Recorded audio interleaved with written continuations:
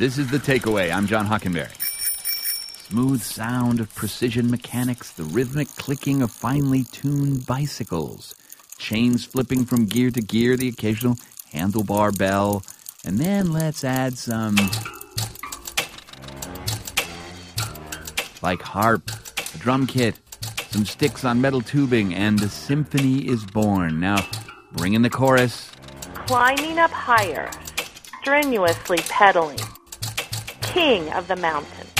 Wheels spinning round, pedaling to work or play. All paths are joyful.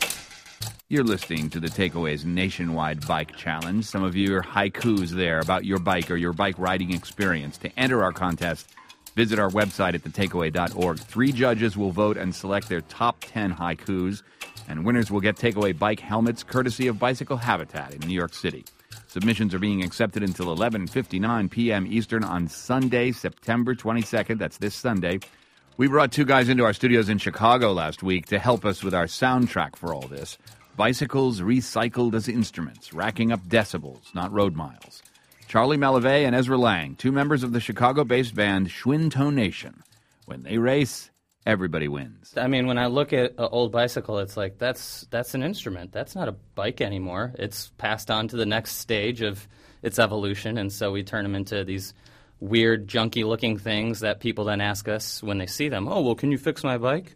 It's like, no, I can't fix your bike, but I can turn it into a functioning musical instrument. And because you are musicians, you actually don't call your instruments weird, junky-looking things. You have names for them. Could we go through the list of instruments that you have there in the studio and hear a little bit of each one? Okay, Little Poppy is a pitched percussion instrument that is essentially an old 10-speed frame that's been sawed. The top tube and the down tube have been sawed off at various lengths to create different pitches. And then we take old inner tube, stretch that over the open end of the metal tubing, and then it creates a little drum head, and we get this little pitched percussion effect.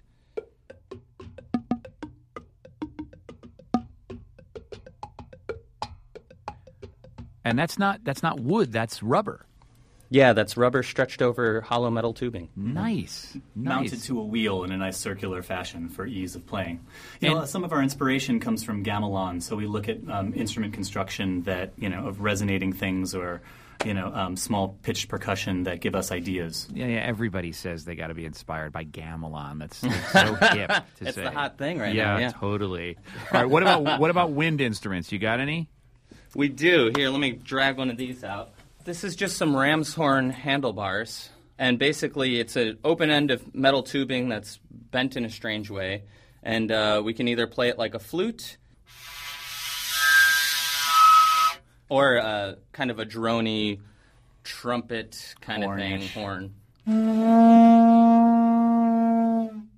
Wow. I'm about to move over to the basicle for you. Okay, here we go. So the basicle is a 2-string upright bass made, again, almost entirely out of bicycle parts. There it is. And so it's not an acoustic instrument naturally, so we have a contact microphone on it, and that allows us to hear the vibrations through the instrument, and it's actually got a pretty decent upright bass sound on it.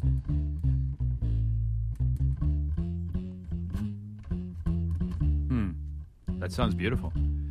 Let's hear some music from the Schwinntonation, or at least 2 members of the Schwinntonation ensemble.